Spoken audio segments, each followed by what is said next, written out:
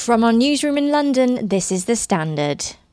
This edition is a preview of the latest episode of Brave New World, a podcast where Evgeny Lebedev speaks to leading experts about the latest trends in modern medicine and how to maximise health and longevity. To hear the whole interview and listen to previous episodes, search Brave New World Evening Standard on your podcast provider. I'm Evgeny Lebedev, and welcome to my podcast, Brave New World. Mental health and addiction are fifth leading causes of illness throughout the world, affecting 20% of the population. The world, filled with uncertainty with bleak prospects for the future, has led to mental health crisis.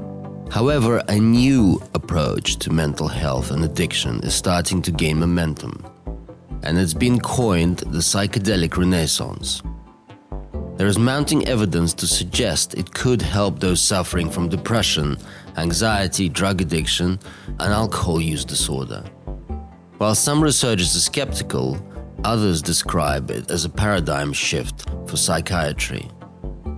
David Nutt is a psychiatrist and a professor of neuropsychopharmacology at Imperial College London and one of the godfathers of the field. So the term psychedelic originally meant mind manifesting. These were drugs like LSD and ayahuasca, which allowed people to see what they thought was a true self, rather than the rather constrained perspectives on life that most people have as a result of upbringing, education, etc.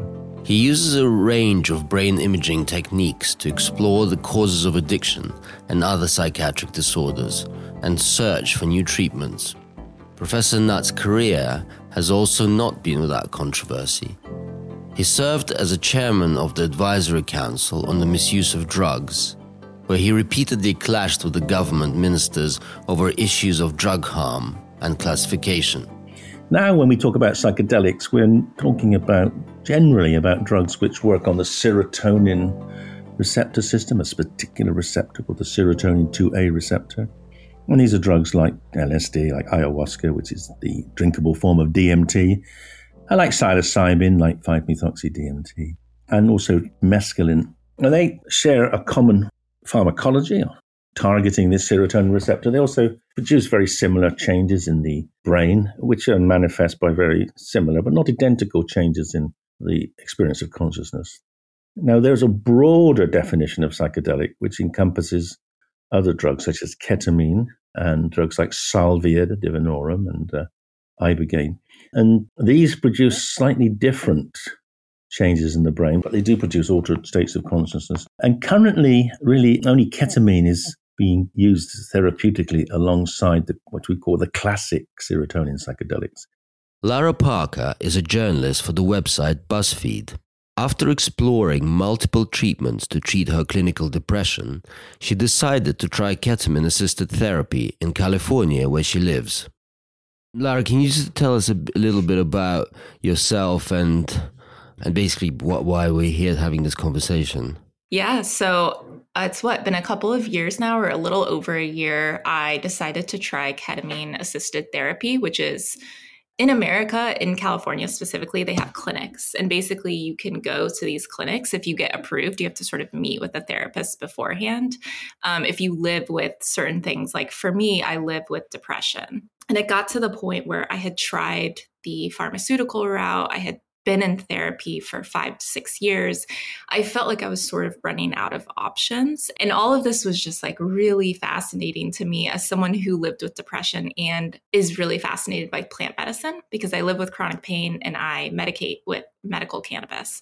And so I was really curious about it and decided to give it a go and sort of write about my experience, because when I Googled it, a lot of what I found was like this high level scientific study type stuff, which is great. And there's a place for that. But for me, I was like, I just want to know what someone feels like going through it.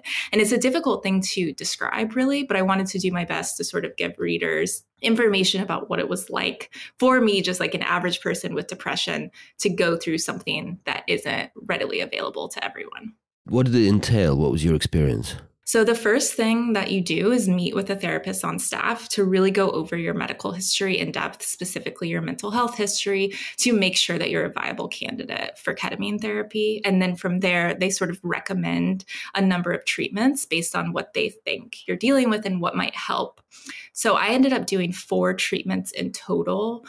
I would have like a lower dose of around 30 to 50 milligrams, and it was an injection in my arm, and I would be like completely not in the room. Whereas they would say that other people, it would take more than that to actually have the hallucinogenic effect. I found it to be very difficult because I was very disoriented and nauseous and dizzy. So I ended up laying down for the final 3 treatments, which I personally would recommend to anyone trying this. And they play music for you, and the therapist sort of sits next to you. They inject you, and within 3 minutes, you are in the space, whatever that space is for you, based on what the medicine brings up. At one point, I felt like I was at Lake Tahoe. And I also had this like really powerful vision, for lack of a better term, about an uncle that had passed recently before that to suicide. And it was like this very calming moment where I was very, very sure that he was okay and that what had happened was okay. It's hard to describe after the fact, but I was just like, very sure. And I'm not a very sure of myself person. And a lot of my depression is sort of questioning life's meanings and why things happen. I mean, the classic, like, why do good things or bad things happen to good people? But like in my sessions, I was very self-assured and very aware that everything was going to be okay. Did you choose the music?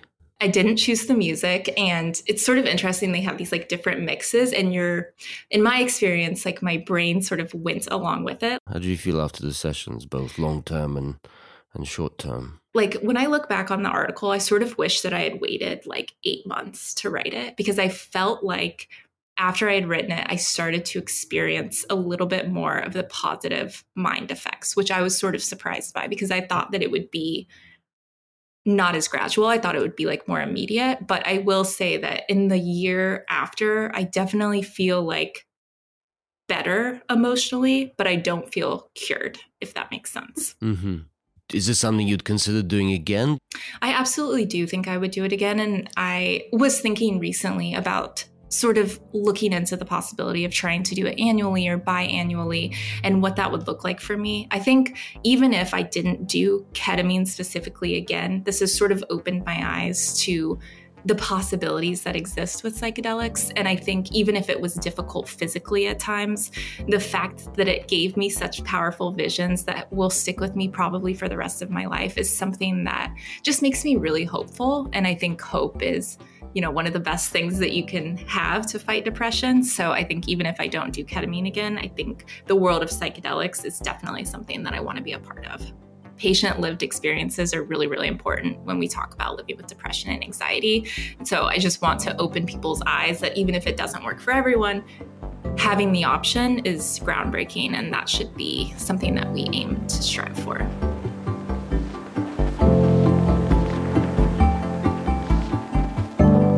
When you look at the brain imaging of ketamine versus, say, LSD or psilocybin, you discover they produce very identical brain signatures. If you look at the cortex, the outer level of the brain, the high-level thinking parts of the brain, you record from the cortex under these different drugs, and you see that they all produce a state of profound desynchronization. Normally, the brain is chugging away with a particular frequencies. There's a very famous frequency called the alpha frequency, which is about 10 hertz. And all those frequencies get profoundly disrupted by psychedelics. They disorganize the brain, and they produce what is called an entropic state, a state of increased chaos.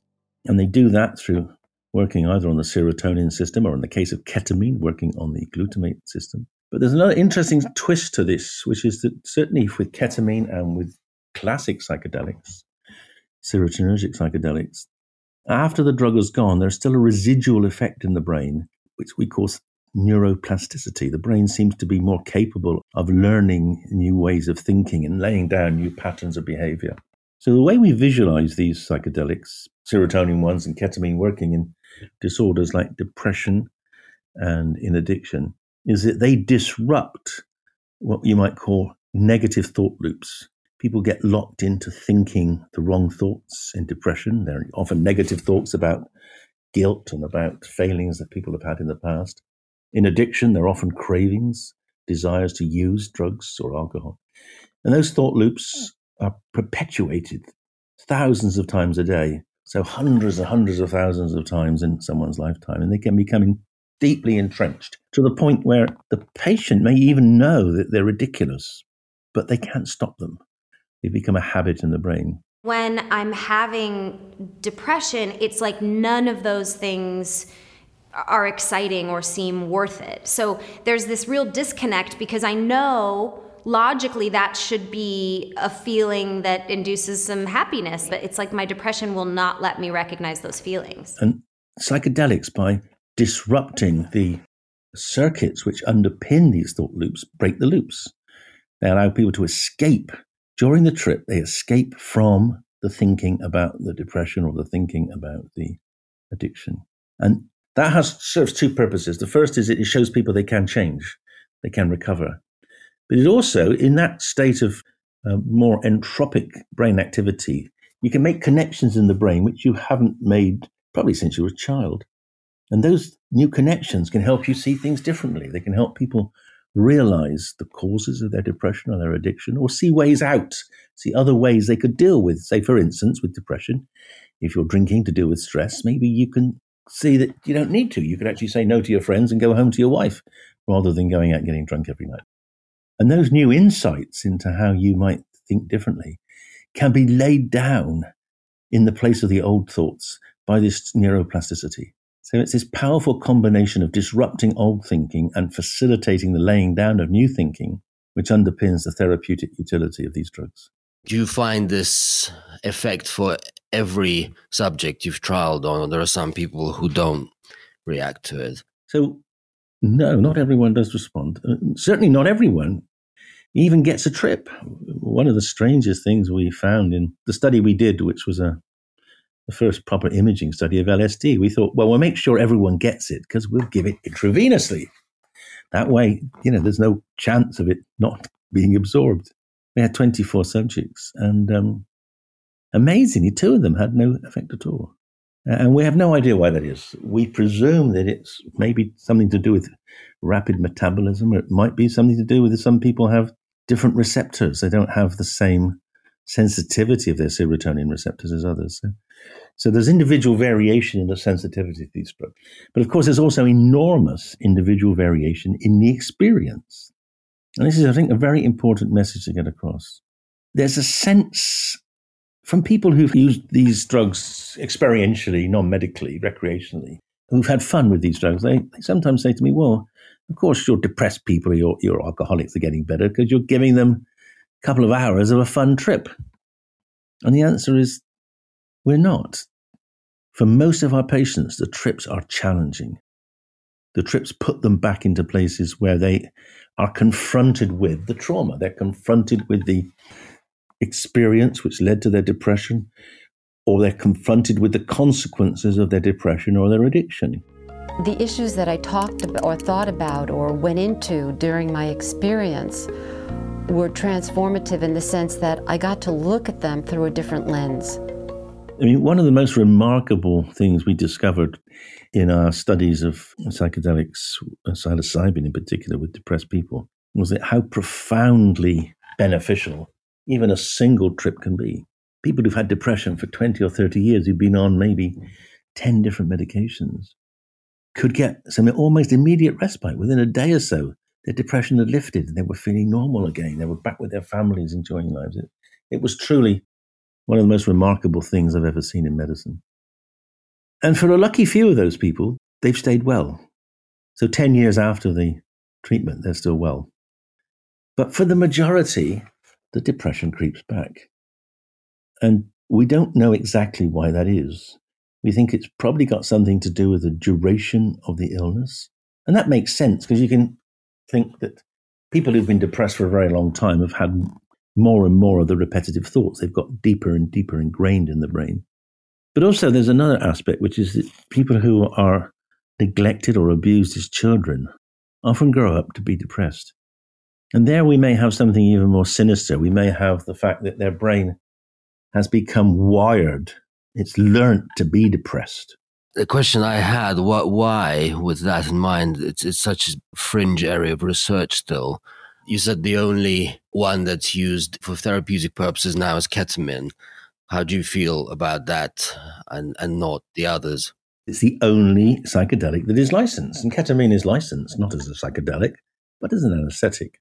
Now, we're not using it as an anesthetic. We're not putting people to sleep with it. We're putting them into a state where they can have altered consciousness, they can have mystical experiences, they can break down their patterns of thinking and remember the new approaches and new insights they get. So it's a sub-anesthetic dose of ketamine. But we have to use ketamine because all the other drugs, or the other psychedelics, are called Schedule 1 drugs. And being a Schedule 1 drug means that it's virtually impossible to work with them. You have to have special licenses, special safes, special permissions. And that adds enormously to the cost of research. And of course, you can only use Schedule 1 drugs in research. They're not medicines by definition. So one of the big challenges for us is to try to get the regulators to change their attitude to psychedelics so that they can be more readily studied. They could be less expensive to study. You don't need the same protection as we're asked to have now. I'm going to give you an example. It's completely absurd that to work with psilocybin, which is a drug you can get just by picking mushrooms in your garden, I have to have a special license. I have to have several licenses, actually, to hold it, to dispense it, to research it. I have to have a special safe put in a special room with a special key access with a camera to make sure no one's stealing it. And I say to these regulators, well, hang on a sec, why can't I just put it alongside the heroin and the fentanyl that I've got in my other safe box? And they say, oh, no, they're Schedule 2 drugs. This is Schedule 1. And I say, well, hang on a sec. If anyone's going to break into a hospital safe, they're going to take the heroin. They're not going to take the mushrooms. Oh, no. So this mystique that Schedule 1 drugs are so dangerous has created a monster of regulatory control, which massively, massively adds to the cost. And that's one of the reasons I'm working with Awaken Life Sciences now, because they do have a license to use ketamine off license as a psychedelic in therapy. And despite the amazing results I got from the very first study we published in Lancet Psychiatry in resistant depression, which was funded by the Medical Research Council in the UK, every other grant I've put in to do this research has been turned down. So we've had 6 grants turned down. And without grant money, it's very hard to do this research. So I decided to work with Awaken to try to utilize ketamine, optimize ketamine, develop clinics, develop the skill sets in the therapists to know how to use and progress and heal people with ketamine. And then hopefully at some stage in the not too distant future, psilocybin and maybe MDMA will come along and we can start using those as well. That was a preview of Brave New World. You can hear the whole show and listen to previous episodes by searching Brave New World Evening Standard in your podcast provider.